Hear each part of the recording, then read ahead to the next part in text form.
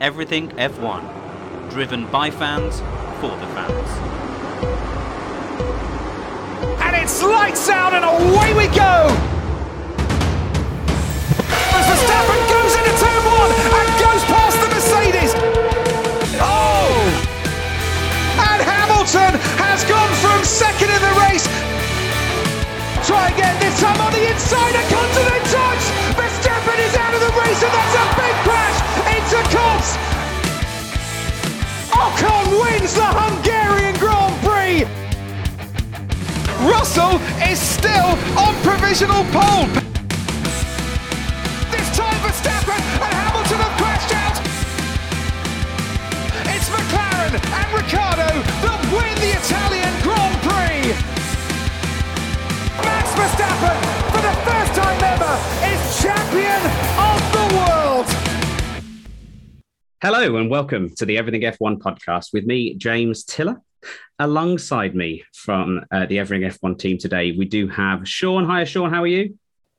Good to be back. How's things? Yes, I'm very good. Thank you very much for asking. We've got Akshar. Hiya, Akshar. How are you? I'm good. How are you? Yes, very good. Akshar, you're new to the podcast. So if you want to give a brief introduction, who are you? Well, who's your favourite F1 team and driver? My name's Akshar. I came over from LTF1 to join this team. My favourite team and driver, Lewis Hamilton and Mercedes. I got into F1 around 2007, so it was a glorious support then. Now, but yeah, that's me. Okay. Oh, brilliant. Well, good to have you aboard, and I'm sure we'll look forward to having you on our future podcasts too. Thanks for joining us today. And we've also got Emma. Hiya, Emma. How are you? I'm good, thank you. How are you? Yeah, I'm great. I've been asked that 3 times Yeah. now. It's because we're British. You've got That's to it. ask. You have to ask. You have to ask. Well, we're all good, and we are the Everything F1 team. But you might see a face that you might recognise. That's probably a lot more famous than we are. His name is Jehan Daruvala, and he drives for Prima, and of course, he's a young Red Bull Driver Academy driver too. So, hiya, Jehan. How are you? Yeah, I'm good. Probably not going to ask how are you because you already are. You can ask me if you want to, but the answer will probably be very similar. For the fans that may not know who you are, I can't imagine there are many. Could you possibly give us a brief 1 minute kind of overview of who you are? Yeah, I am Jehan Daruvala. I'm an Indian Formula 2 driver who's part of the Red Bull Junior team. I've been driving in Formula 2 for 3 years. It's my 3rd season now. I did 2 seasons at Carlin, and I'm in my 3rd and probably finally an hour at Prema. Okay, well, we'll unpack that in a little bit then after we review the Hungarian Grand Prix. But thank you very much for joining us today. We really do appreciate it. We are the Everything F1 podcast. Obviously, you can find us on all our social platforms. We're on Facebook, Twitter, Instagram, YouTube, TikTok, everywhere, really.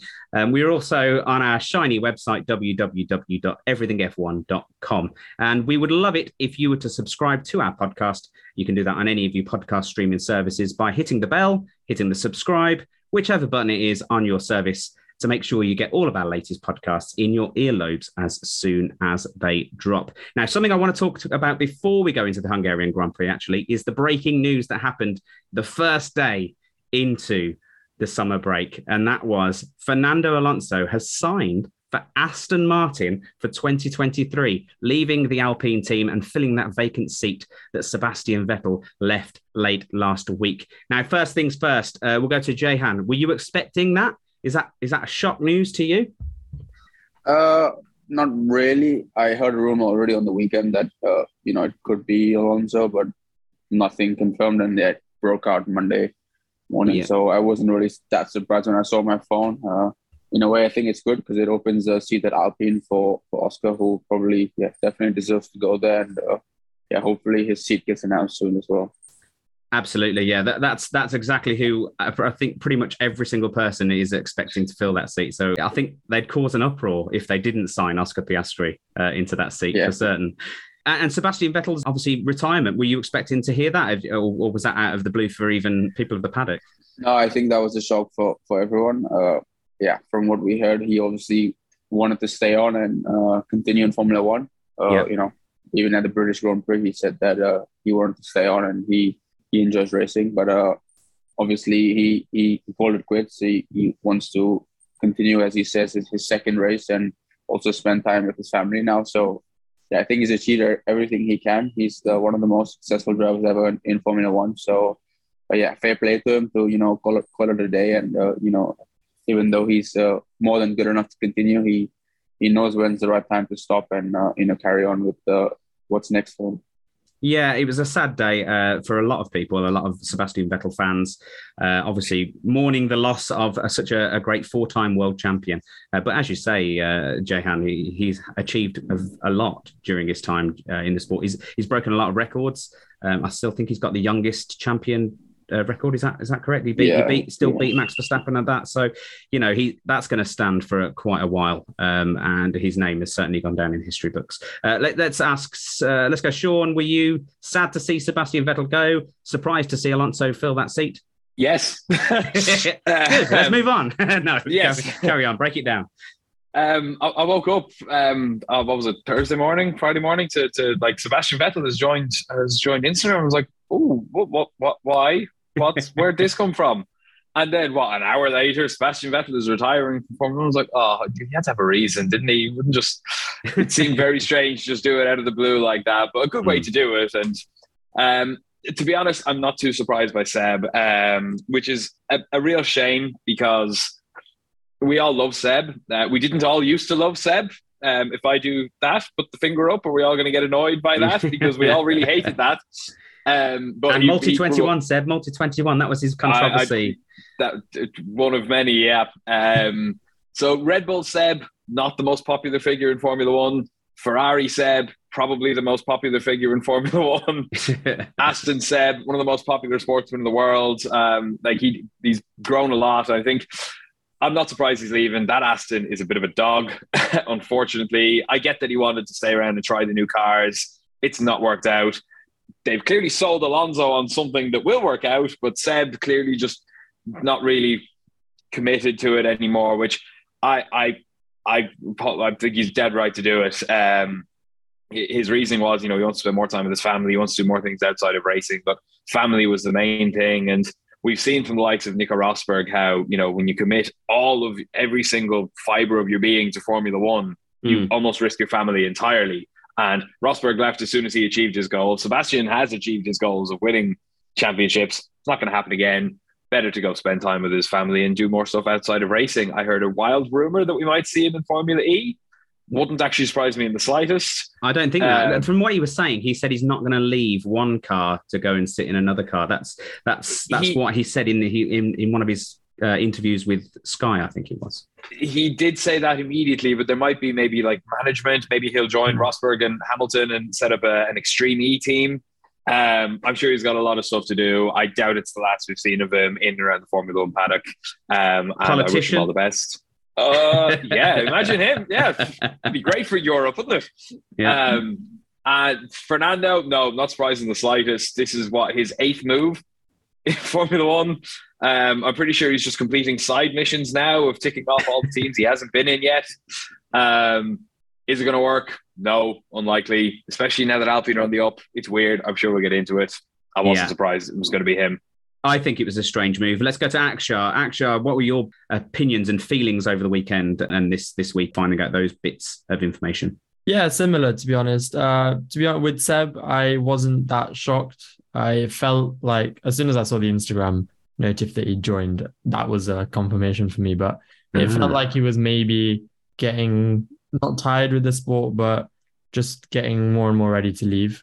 The Alonso do you think it was his moral compass that was kind of driving the decision? I think he's talking about obviously the race of being for the greener environment. Really, that's the race that he wants to kind of compete in now and push for. I think there were probably a few factors. There was obviously going to be the sustainability and that movement that he's really supporting and getting behind. But I think also maybe other decisions by Formula One and FI where we race, etc., might have played into that, and talks of losing the historic tracks like Spa. It may have all just come to a head and he decided. But we completely respect him for, I think he's had a long and more than good enough career, and now it's time for him to relax with his family.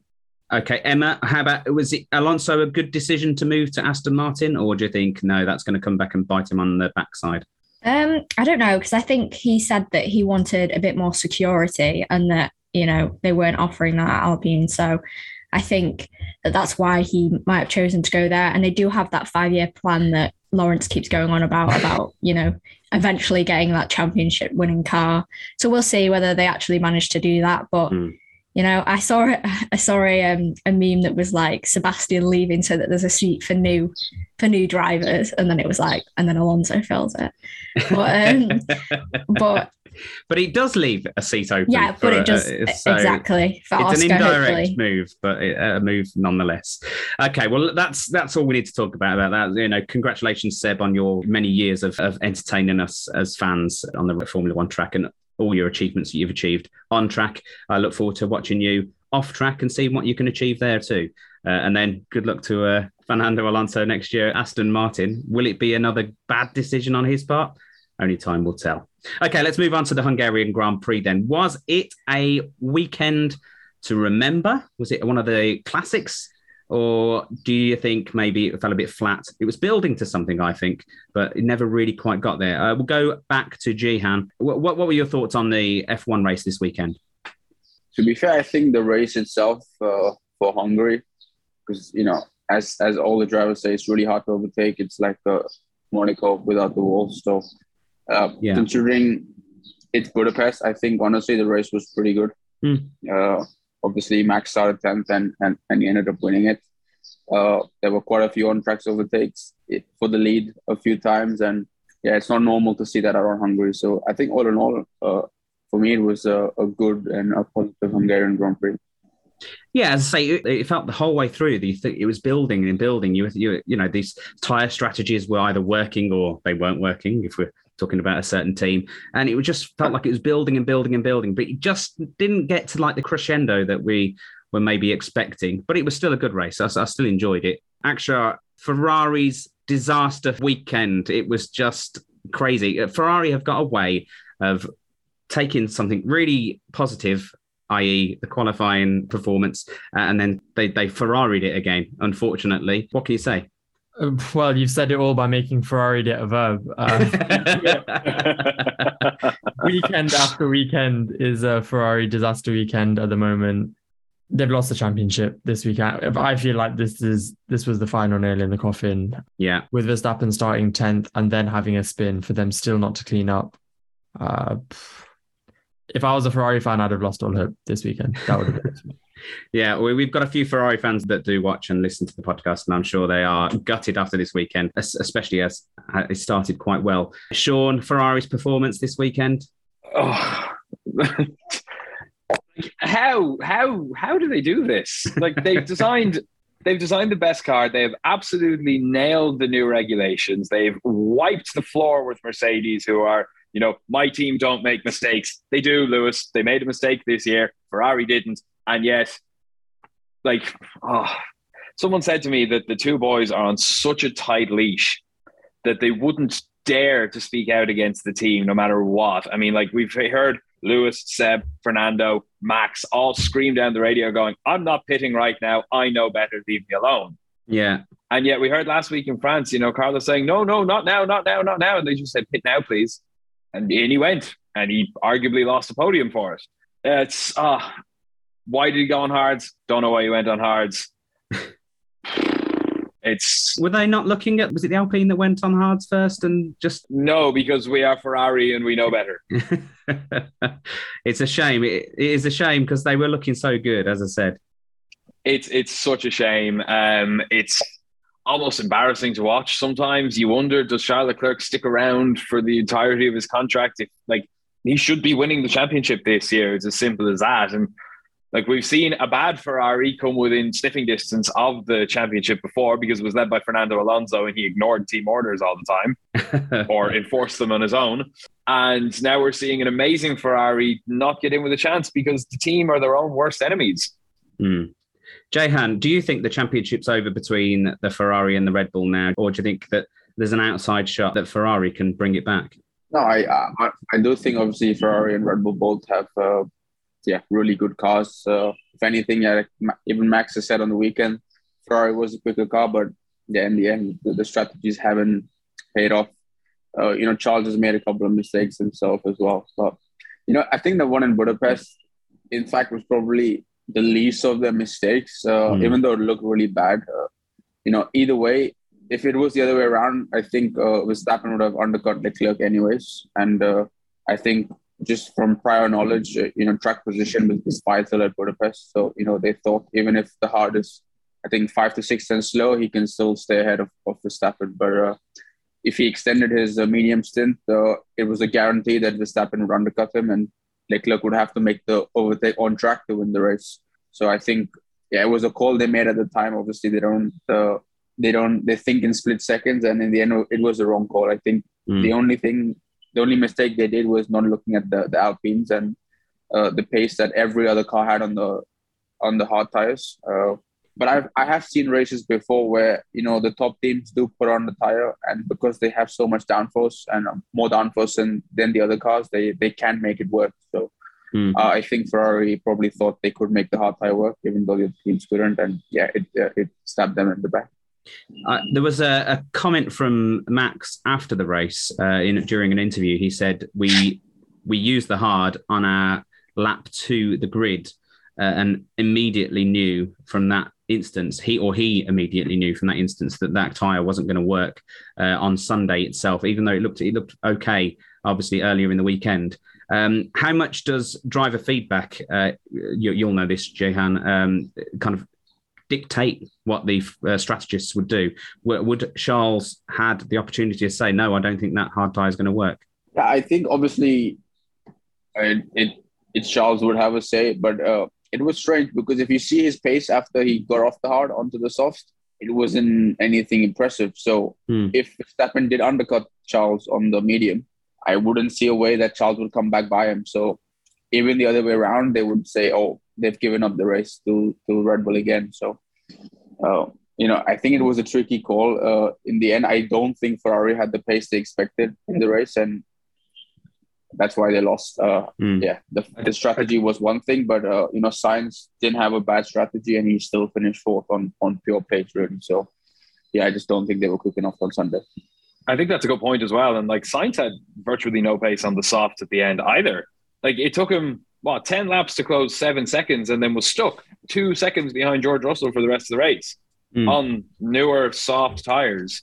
And just could make no inroads on it whatsoever. It's just, it seemed the mediums worked like a treat for them. And then the other two compounds, for who knows what reason, just weren't working at all. I'm sure Ferrari only know the reason why. Well, again, the track had also been washed, obviously, quite heavily because of the rain over the weekend. So there are many factors, I guess. And you would have noticed that in your race, Jehan, I guess, in the F2.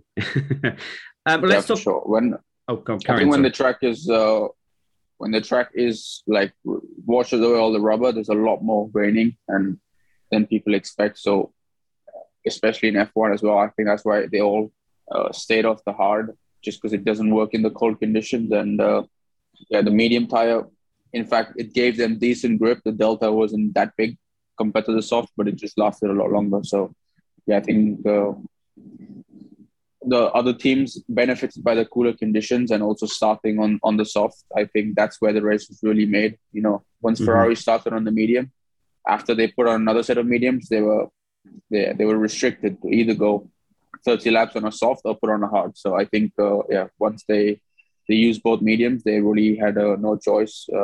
The other choice, was to extend Leclerc's stint and let him come out on fresh options in the end. But like I said, I think they gambled on track position being a priority, and clearly it didn't work out for them. Okay, well, let's move on to the Red Bull team. Obviously, we've mentioned that Max Verstappen was the eventual winner, coming down from 10th all the way to 1st. Emma, give us your lowdown on the Red Bull team this weekend. I'm trying to remember. I can't remember where Perez finished. Was it 4th? 5th. Okay. Well, I mean, it was all right then for them without getting the win and all those points. And now Max is 80 points ahead. So I think it's definitely, in my opinion, I think the championship's probably over. It's going to take Red Bull going to have to sit. Sorry if you can hear my cat meowing. You're going to have to seriously fumble the bag in order to lose the championship, I think. But I think they had a good race, and their tyre strategy was obviously, pretty much perfect for Max. And I I'm really happy for them, you know. Max coming from 10th. Obviously, they had engine issues earlier in the weekend for both Perez and for Max. Yeah, Perez was 11th, I think, when he started. So, I mean, they both gained a lot of positions during the race. So that's good for them. And I'm just happy to see Merc on the podium once again. Let's talk about Mercedes then, because Mercedes are looking really strong. It's the 5th podium in the row for the 7-time world champion Lewis Hamilton. And George Russell's even been on there the last couple in exactly the same order as they were France to Hungary. Jehan, are you happy to see the Mercedes fighting again with the front of the pack? Yeah, I think it's definitely good for the sport to have 3 teams fighting in the front. I do think that they're just optimizing their package and making the most of their tire strategies in the racing. I don't think they have the pure pace still of Red Bull and Ferrari, but yeah, they seem to be getting better and better, closer and closer. You know, in the start of the weekend, in free practice, they were miles off, and then Russell put it on pole in a complete dry qualifying. So yeah, I think they're definitely getting closer, and they have 2 fantastic drivers as well. So, you know, I think it's good for Formula One that now we have 3 teams fighting for race wins and podiums. Yeah. But yeah, I'm a Red Bull fan, so the more Max wins, the better. What were your opinions on Max then? Obviously, a pretty flawless performance, apart from a little pirouette that he did have early on in the race, but he kind of caught that and carried on and still obviously managed to get that all-important win. Yeah, I think Max is on quite a bit of a roll right now. You know, if you look at where Checo was in the beginning of the season to where Perez is now, you know, the gap's starting to look a bit more like it did last year. Yeah, and in Budapest the whole weekend, he was quite a long way off Verstappen. And yeah, I think that showed, you know, yeah, he did get blocked a bit by Magnussen in qualifying in Q2, but it was probably just a little bit, but he couldn't get the car into Q3 while, you know, Max was in the shout for pole. So yeah, I think Max is in a good place right now. He's obviously leading by 80 points. When he finishes, it seems like he just keeps winning, and it doesn't look like it's going to stop anytime soon. Absolutely. Akshar, got anything to add about either Red Bull or Mercedes? Red Bull and Max in that car, he's in the form of his life. I don't think any other driver looks so together with their car most weekends. Obviously, in qualifying, he had a little bit of a howler, and even in the race, he was complaining about some issues. But even through the issues, the package and the driver together, untouchable at the moment. Mercedes? Showing the rest of the grid how to build back after a setback. Next year, I'm sure they'll be right at the top end. And that's what we like to see. More than one team attacking Red Bull, because it seems that the other team attacking Red Bull has forgotten how to compete at the top end of the sport. So let's put it that way. Sean, you look like you want to say something? Yeah, I've got a fun one for you. The record for most wins in a season is 13. Max has 9 races left to get 5 more. But it's easier nowadays with more races per season. Don't get me wrong, it's a fantastic achievement. I'm not putting it down, but with 23 races instead of 19, 18 or whatever we've seen historically, it does become easier, doesn't it? Still definitely up for grabs though, and there's a few more tracks. Lewis Hamilton still has a bit of time to keep his perfect record going. Mm-hmm. He's never not won a race in a season. Would you stick a $5 on him for Brazil, maybe? He loves that track. He's an honorary Brazilian later in the season. I probably would as well, to be honest. But a lot of tracks, and kind of looking at it's hard to know what track is going to benefit which car, because theoretically that Ferrari works on every track. In practice, Ferrari don't work on every track. So the Red Bull probably will. So it'd be a very interesting second half of the season. But no, Max, brilliant performance. He's in the form of his life. He's very much emulating that 2013 Seb, I think. Just how relentless he is going about it all. Very, very impressive. Shout out to Checo as well. He had a bit of a shocker in qualifying, but making it up to 5th. I think he had a good race as well. Really good maximizing points for the team when Ferrari stumbled with both cars. I don't think Sainz really did all that much wrong, just the team did. But it was a good race. I've been to the Hungarian Grand Prix in 2019, and that was exciting because it was the race where Lewis stuck on soft for 20 laps and hunted down 21 seconds to Max to overtake him with a lap and a half to go. But as Jen mentioned earlier on, this was an exciting race in terms of overtakes. I was at it, and the only overtake that I remember was the one for the lead with like a lap to go.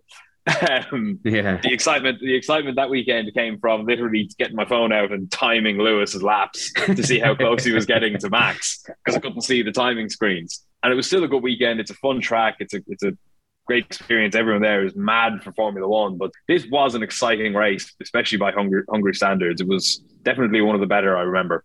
Yeah, as I say, it had something the whole way through. It just didn't get that slight crescendo that it was building to. I felt like it was going to give more at some point, but it never did. Okay, well, let's talk about some other teams. I realise obviously we've kind of stuck to Ferrari, Red Bull, and Mercedes. There are other teams within the championship.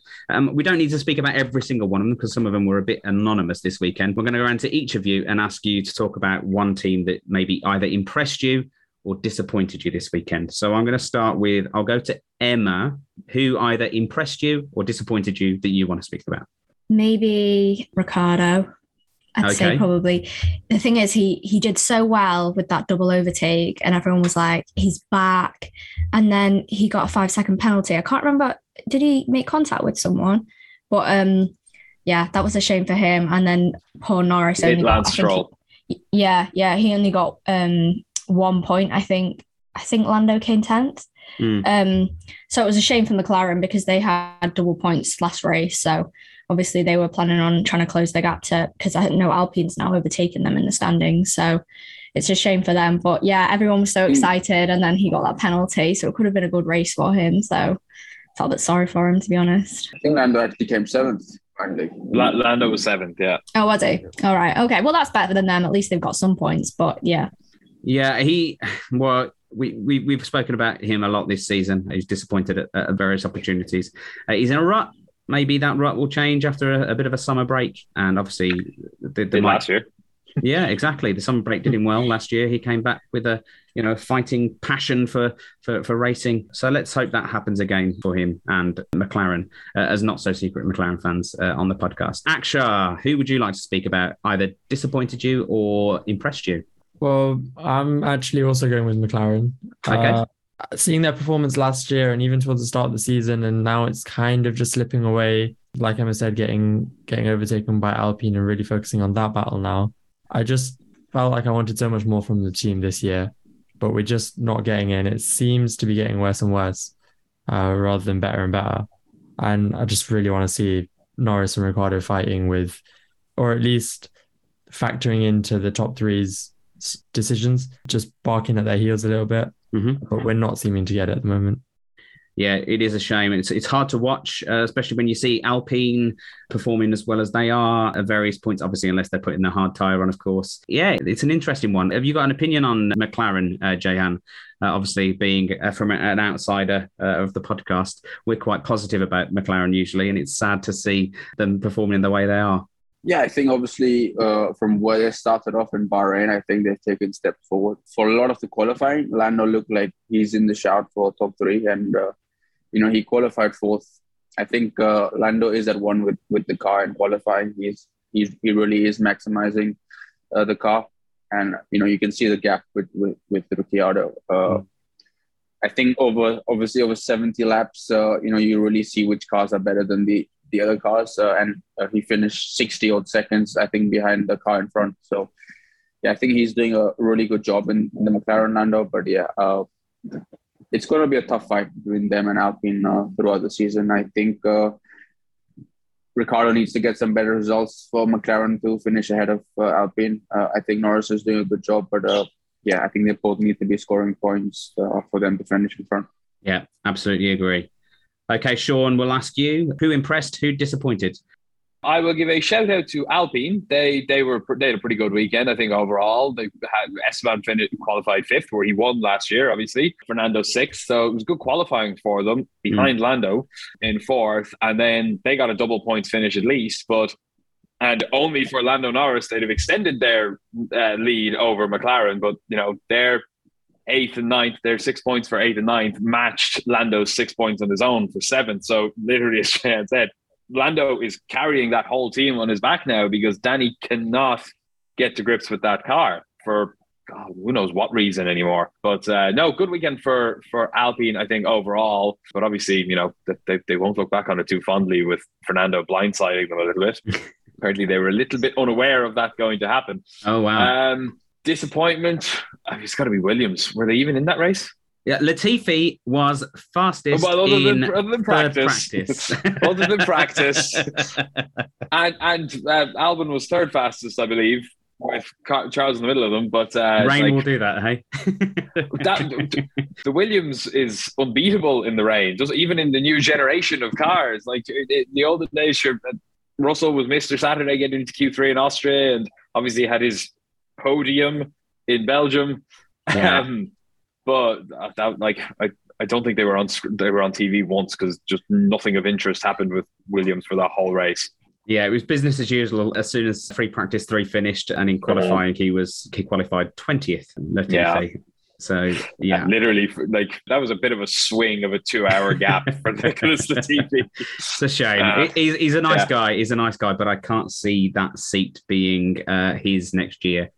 That's my personal opinion. Not. Obviously, I don't have any inside information. Somebody who might have inside information, Jehan, and any kind of knowledge about that? Any whispers around the paddock? No, not that I heard of. I don't know if Latifi is going to stay on.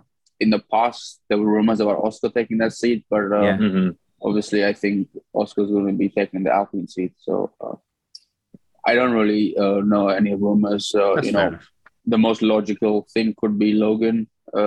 He's third in F2. He's American driver, and I think he's really quick and probably deserves to go to Formula One. And he's part of the Williams Academy, which is also a big thing for him. So yeah, no rumors, but I think that could be a logical seat for Logan. I heard some talk about Logan, and it does make sense. Or Nick DeVries, yeah. He's Nick also DeVries in that car. Williams, and also I think he's been waiting for an F1 seat for quite a while. But then there is also money. Nicholas Latifi does come with money. Yeah, so money might talk in the long run, but I can't see now it's under Dorilton Capital. I can't see them being struggling for money too much. With investments and a budget cap, pay drivers in that sense, like being the whole reason a team is afloat, should start to become a bit less of a thing, I think. F1 there will always be pay drivers. I've got nothing against pay drivers. I'm not saying they've got a place. I don't mean that either, but I mean like the idea that the only thing that would keep him in Formula One anymore would be his backing.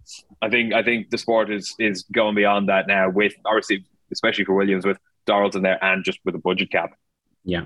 How about you, Jehan? Anyone impressed you over the weekend, or maybe disappointed you in their performance? I think a disappointment would be Ferrari. Yeah, absolutely. Okay, the strategy was one thing, but just their lack of pace on Sunday. I think that would be disappointing. And impressed me, I would say, Max. He obviously he was fast all weekend. He was in the shout for pole. He had a lock-up on the first set in Q3, and then in the second set, they obviously had a problem with the gearbox or something. And starting 10th, he didn't put a foot wrong. Obviously, he did spin, but he had a lot of pace. I think in the end, he was still pumping in really good times, and he just seemed untroubled. So I think Max is definitely impressed me the most, and is continuously impressing me week in, week out. He seems like the real deal. He doesn't throw away points by himself.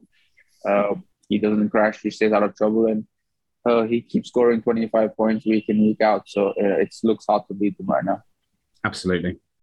Well, I think that's pretty much all we need to talk about. I think Tsunoda had a little spin. I don't think there was much else that kind of happened down the... Valtteri's power unit went pop, so making the weekend even worse for Ferrari. Yeah. Yeah, they've got some work to do over this summer break, definitely, Ferrari, even if it's just work on their strategy calls. Maybe they need to play a few games on the F1 2022 or something like that. I think they've had like, I think this might be like their 4th or 5th DNF at Alfa Romeo, whether it's Bottas or Zhou Guanyu. It's been bad for them. Like every single race they've had a DNF, and it's always, I think most of the time, to do with the power unit. So like you said, Ferrari. pull your finger out, Ferrari. We do want to see a competitive Scuderia, and unfortunately, you're not providing that at the moment. So, yeah, that's our Hungarian Grand Prix review. Anyway, it was a really good race, an interesting race. It was building and building, building. As I say, I did think there was going to be a little crescendo at the end, but it didn't happen. I'm happy with the results. Happy to see the people that are competitive being competitive, but I would like to see Ferrari up there, making it a bit more difficult for Red Bull for the rest of the season. Okay, well, let's move on to our special guest who has come along to speak to us today, Jehan Daruvala. Thank you very much again for giving us your expert opinions on the Hungarian Grand Prix. Can you tell us where it all began for you in terms of, were you a fan of F1 first, or were you introduced to it by somebody? How did you get into motorsport? Before I started racing, I used to be a fan of Formula One. I mainly started watching Formula One in 2005, 2006. Maybe Glory Watcher, but Alonso was my favorite up until he pretty much retired for his first retirement at McLaren. That's when I started watching Formula One, 2005 and 6, and I probably started racing in 2010. I did karting. I started karting back home in India. I only did a year and a half of karting in India just because the level wasn't that high. That we had 8 or 9 people competing. Wow. And I kind of followed like a trajectory of like 2 years in India, 2 years in Asia, and then I went to kart in Europe. I did a couple of years of karting in Europe. I was actually teammates with Lando. In karting, I was his teammate in cars as well. Cool. I raced George Russell in British Karting Championship in 2013. My first ever karting race in Europe was, I think Leclerc was part of that field as well. So, I've raced quite a few of the guys now in Formula One. So it's been a pretty cool journey. Throughout your kind of F3 and F2 career, you kind of jumped back and forth between Carlin and Prema. So I just wanted to ask kind of, what was kind of the motivation to go from one to the other, back to the other? What would be kind of, especially in Formula 2, obviously we know Prema are such a historic team. They've won so many times. How is this year in particular different to last year with Carlin? Yeah, I think it's a tricky question. Last year, Prema pretty much dominated the second half of the season. They had all the pole positions, pretty much all the feature race wins. It was a no-brainer for me, really, to switch. And it's not gone to plan. We've struggled a lot. My teammate also who's come from Formula 3 who won at Prema there. We just haven't had the outright pace, especially the last 3 rounds since Austria. We've been really, really slow in the races. Up until then, I had the fastest average of race pace. And the last 3 rounds, we are a bit lost. My teammate had to do 2-stop race in Hungary just because we killed the tires in an F2 race, and in the sprint race I had to do a pit stop as well because I ran out of tires. So it's a bit puzzling, especially knowing that they were so strong and so competitive last year. I think right now we don't have a lot of answers, but hopefully that changes. I'm still sitting 5th in the championship. I can probably still finish in the top 3, but for that to happen, we definitely need a turnaround in pace. But you've already scored nearly as many podiums or more podiums than last year, haven't you? So that I suppose is something positive. Like you said, the first half of the season was pretty good, especially in sprint races. So fingers crossed that the break gives you all a chance to reset. What will you do, I suppose, during the break to reset and kind of come back? To be honest, I'm home in India right now. Apart from this podcast, I'm trying to blank out racing for the next 3 weeks. Fair. Get my mind away from it. Get the podcast in early so you can forget about it for the rest of the 4 weeks. I arrived yesterday, so I'm gonna, at least for the next week, stay away. Get in touch with my engineers again, probably next week. Write some reports down. And from an engineering point of view, I can't design a race car to go fast. I don't know what a fast setup is.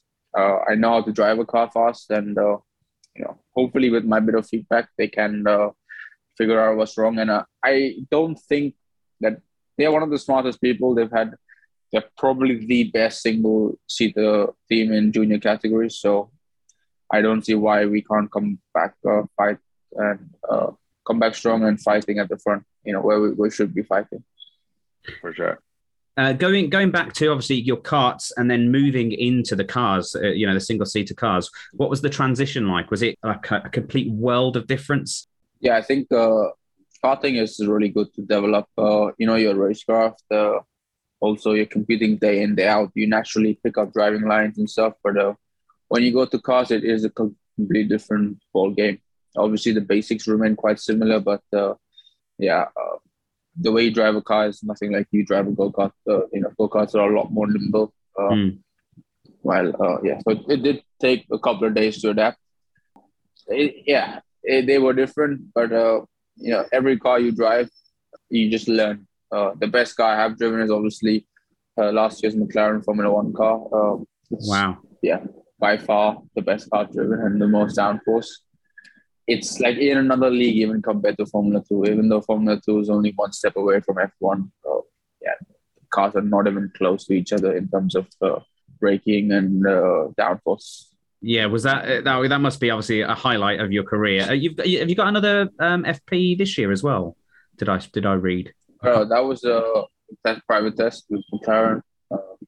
So I don't know if I have any FPs. Doesn't look like it. I hope so with Red Bull, but I'm the lead Red Bull junior in F2. I have been the lead junior throughout the whole year, but unfortunately, it doesn't look like anything is panning out. Well, let's hope you do get a free practice at some point, because there's a regulation, isn't there? They need to, each seat needs to be filled at least for one Friday free practice. So I think it's 2 actually for each team. So one for each seat, I think, isn't it? One for each car. Yeah, that's right. So I mean, hopefully I don't think Red Bull have used both, have they? I think did they give? No, they just used one. They give Vips. Was it Vips one that they gave earlier in the year? So I mean, there's plenty of opportunity. Let's hope you get that position. Yeah. Aksha, question for Jehan? I was going to ask about your test, but you told us a little bit about it. So I'll switch tracks a little bit. Obviously, you've been in motorsport for a long time. Recently, we've seen the rise of campaigns such as We Race as One and maybe a cultural shift in the paddock. Have you been able to feel that as an Indian driver, as a coloured driver coming into a predominantly white sport arena? Have you been able to feel the shifting culture? To be honest, I have not been exposed to the world of, obviously, Lewis has been in Formula One, so it's a bit different for him. He's exposed to it on a lot bigger stage. For me, I've had no trouble at all. I've been racing Europe for almost a decade now. And I feel at home. All teams, all championships have welcomed me. It's not been a matter of where I come from or how I look. So, I've been well respected wherever I go. So, from that side, I have not had any trouble at all.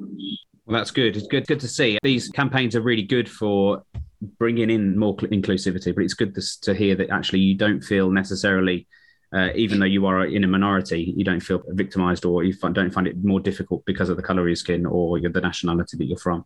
Yeah, definitely. I think obviously, even in Formula 2 and Formula 3, let's say there's predominantly just European people, let's put it that way. There's not many people coming from Asia or Africa as such. It's more European people who run the sport and run the team. So I think that's why you also, don't see too many people of color around in the paddock.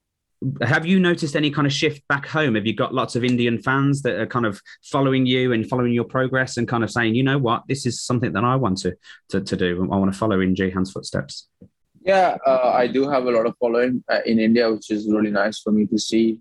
There's a lot of push for me to go to Formula One. It is really, it's a business where it's not easy to get into. Sometimes even if you're getting good results and doing well, you need to be there at the right place and at the right time. And hopefully that time is there for me. But currently for next year, it looks really, really difficult. So I still have to, see what I can do. And hopefully I still have all my support or backing wherever I go in motorsports. And there are so many other motorsports at elite level that you could join if you don't get into Formula One. Let's hope that's not the case, and let's hope you do get, obviously, your shot in Formula One. But is there any series that you'd maybe kind of lean towards if you don't get to go into F1? Or maybe IndyCar, would you consider, or any of the other kind of Formula E? Yeah, I think I want to stay in single-seaters. So, yeah, I think Formula E and IndyCar would probably be my next preferred options. Like I said, Formula One is the goal, but if I could make a career and make a living driving race cars in Formula E or IndyCar, it's something I would love to do as well. So endurance would not necessarily be something you'd be looking to go for immediately, but maybe later in life? No, I think later in life it's something that I could look into, but right now, it's more not endurance racing, single-seat racing. Cool. Emma, have you got a question for Johan? Yeah, I do. We recently had Bianca Bustamante from W Series on the podcast, and she's from the Philippines, and she was talking about the difference between racing with 4 or 5 drivers in her hometown and stuff, and then going to Europe. Did you find it quite overwhelming, or were you just concentrating on the racing? Yeah, in the end, it is overwhelming. When I came from India, like I said, I was racing just a handful of people, and the first time I ever went to UK, I'd never really driven in the rain in India. It was like hailing, it was -4 degrees, and we were driving and karting. It was definitely a traumatizing first experience there. And then I went to compete in Italy in this track in Garda, and there were 120 competitors competing, and you work through stages. And at the time, my goal was to just make it to the final, which was the final 36. And, that's the difference in level when you come from India racing and then you come to Europe, just to go to the finals was a big goal for me. And, eventually after some time you get used to it and your achievements and your goals change. Then it goes to becoming in the top 5 on the podium and winning races. So I would definitely say it was overwhelming when I first came over, but now Europe is my home. I've been living in England for 10 years or so now. I finished my school there as well. So, yeah, I would say racing is definitely my second home. Are you getting used to the weather here? Constant rain? Not a fan, but especially the winters when it's dark by 3 o'clock, it gets quite depressing. Yeah. You don't have to tell us. We live here. Okay, so you've obviously been racing around, you say 10 years around Europe and around the world really now with F2 and obviously F3. Have you got a favourite track that you like to visit and race at? Yeah, my favourite track is Spa. It was my favourite before I even drove it, and it's remained my favourite. I think it's obviously not the same after, the death of Antoine Hubert there in Formula 2, but it's still my favorite track in terms of layout and track to drive. And we're going there very soon. Yeah, next year. Yeah, you're excited. Do you think you can? What do you think you can do with the car in Spa? I just hope we're a bit quicker than we are right now. In the end, in sports like this, you can only be compared to your teammate, and compared to my teammate this year, I have been doing pretty well at all the races. So I do hope to be fighting for pole positions and race wins, but. We got to see when I get there. I'm confident in my own ability and confident I can do well, but let's hope the car's quick enough and we can fight the front. Akshar, another question for Jehan? Not a question, but a little bit of speaking to your support. I'm in a group chat for Indian fans of F1, and there are about 3 or 4 different group chats, all full to the brim, and every single one of them, all of them are Jehan fans. We all are waiting and looking forward to seeing you come out in F1 hopefully soon. And when I message on the group chat to say I'm in an interview with you and does anyone have any questions, all everyone is saying is no questions, but we hope to see you in F1 soon, and they're all supporting you together. Oh, it's nice. Perfect. Thank you very much. It's nice to hear. Convey that support that's coming through the phone right now. Great. Sean, another question for Jehan? I had one, but we've kind of already answered it. I was going to say with 4 rounds left of the season, which track of Spa, Zandvoort, Monza and Abu Dhabi you're most looking forward to, but I'm going to guess it's probably Spa. Yeah. I wanted to ask, obviously the last few winners in F2, like Mick and Oscar, have both been part of a junior team. And at the moment, the guy at the top of the standings is Felipe, and he isn't part of a junior team. Does that surprise you? Because it's not happened for quite a long time. I think he obviously started the season without being part of a junior team, and normally you don't really associate with the junior team in the middle of a season. You kind of go through a season, you have discussions towards the end of the year if you're doing well. Like for me in 2019, I had a good season throughout. In F3, I was fighting for the championship, but I only had talks with Dr. Marko and Red Bull at the last round of the season, and that was for my 2020 campaign. So I think, for him, he's obviously in his third season in F2. He's not going to repeat for sure, but he deserves to go to Formula One. But again, the business we're in, you have to be there at the right place at the right time, and unfortunately for him, it doesn't look like there are many seats opening up next year. And talking about junior teams, what is it that Red Bull do for you? Obviously, you say communication is kind of kept to a minimum. Do they provide you with kind of trainers, that sort of thing, to kind of help you along your way?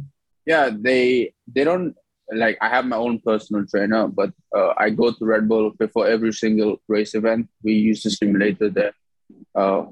We do have trainers at Red Bull who test our fitness every couple of months or so. Mm-hmm. It can be strength, neck, cardio, all of that kind of stuff. We also go into the factory and just chat with Formula One engineers. We go into the R&D and we go in the background. We're junior drivers, so we do we clean some parts of the car and stuff. We do the dirty work itself sometimes, but it's all for a part of work experience, and for us to understand what really goes on behind.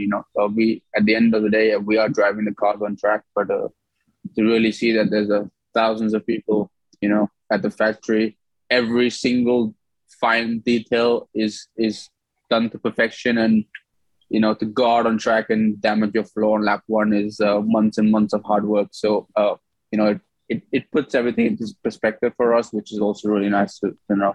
Yeah, and it must have been great to be obviously part of the Red Bull Young Drivers Program. Obviously, it's one of the biggest young drivers programs, and one of the probably most elite ones to happen. How did that happen for you? Who gave you the call? Was it Dr. Marko himself, or was it via long parts of discussion that kind of led to it? Yeah, it was basically towards the end of 2019 when I was fighting for the F3 championship. I was already in discussion with Colin to take the 2020 F2 seat, and at the time, I think Dr. Marko was already pushing for Tsunoda to go to Colin in F2, and he asked Trevor if he could run two juniors and have a chat with my father and me in Sochi and see where we can go ahead. And so I met him in Sochi, which was the last round of my season. We had discussions, we shook hands, and 2 weeks after that, I tore my ACL, meniscus, everything while playing football. So I was not sure if I was even going to be fit enough and ready to compete. So it kind of all came on a hold. And just before the season, 2 months before, I was like, I think I'm ready. And he was like, yeah, you should be fine. And we can crack on. And that's how I became part of Red Bull. And it's been a nice long journey, and hopefully there's more to come. Yeah, we hope so too. Also, you were discovered by Force India, weren't you, as well? That's worth noting. I completely forgot to mention that earlier. Yeah, I was actually one of the 3 winners of the 1 in a billion hunt, which was organized in India. There were thousands and thousands of people competing, and eventually the 3 of us went to Europe. We took part in the British Karting Championship in 2013. That was the year that we raced Russell, and at the end of that year, I was the sole person who continued with Force India. And up until Vijay Mallya left Formula One and was part of Force India was when my association was there. And towards halfway through 2018 and into 2019, I became let's just say like a free agent. Well, I wanted to ask, because I want to make a habit of asking all the drivers that come on this question, but do you have like a pre-race ritual or any superstitions that you do before getting in the car? No, I don't, to be honest. I'm not superstitious at all. I just put my helmet on and I go in. The only thing is when I do go in the car, I don't like... I'm quite relaxed and I'm quite chatty before I get in. Once I put my helmet on, apart from my race engineer, I don't really like to speak to anyone or even look at anyone. I just look down at my steering wheel and get focused and ready for my race. So no lucky gold pants? No, nothing. Kimi Räikkönen will be proud of that kind of answer. Yeah. Just put my helmet I'm on. quite laid back and relaxed when it comes to that kind of stuff. I don't overthink. At the end of the day, we are all young drivers fighting for one goal, and there's no point to be nervous or make it any more exciting than it already is. Mm-hmm. You might have to speak to Martin if you get into Formula One, though. Might get ambushed on the pit walk. Martin Brundle, yeah, that's true. Akshay, your question. My question, I don't know if you'll be able to answer it, if you'll be allowed to answer it, but Helmut Marko, looking into the sport, Dr. Helmut Marko seems to be a bit intimidating, a bit scary. Is he like that with the junior drivers, or do you see a softer side to him? No, he's not. Yeah, he can be quite hard, but he's a really nice guy. He's funny. You can easily have a normal conversation with him. When he needs to be strict, he's strict. But he's not as scary or intimidating as people think on the outside. If you do have some bad race weekends, then he will give you some flack. But apart from that, he knows we are all young kids trying to achieve our dreams, and he's there along the way to help us and push us get there. Well, I think that's all of our questions. All I'd like to say is thank you very much for coming to chat to us today. You've been very generous with your time. Yeah, no problem at all. Thank you. Do you want to promote yourself on your own socials while you're here before we leave the podcast? Where can anyone find you on socials? On Twitter, Facebook, and Instagram. But I don't really know my usernames perfectly. I'm sure they'll find you. You're the one with the blue tick usually. Yeah. Yeah. So if I go and head to see Jehan Daruvala on his Facebook, Twitter, or Instagram and see what he's up to over his summer break. If he's going to share anything, you going to share anything with your fans? Or are you going to stay private for that time? A little bit here and there. I like to keep my private life private, but maybe a few glimpses of me going bowling or something. I don't know. Brilliant. Well, thank you very much for joining us on the podcast. Thank you very much for my team to come in to chat to us today about the Hungarian Grand Prix and, of course, asking Jehan Daruvala all the questions. This has been the Everything F1 podcast. Remember to please follow us on all our social platforms. We're on Facebook, Twitter, Instagram, YouTube, TikTok. Also, our website, www.everythingf1.com. And of course, we'd love you to hit the subscribe button on your favorite podcast streaming service to get all of our latest podcasts in your earlobes as soon as they drop. Thank you very much, Sean, Akshay, and Emma. Thank you very much. And thank you once again to Jehan Daruvala. Thank you. Thank you. Cheers, guys. We'll see you next week. Bye-bye. Bye.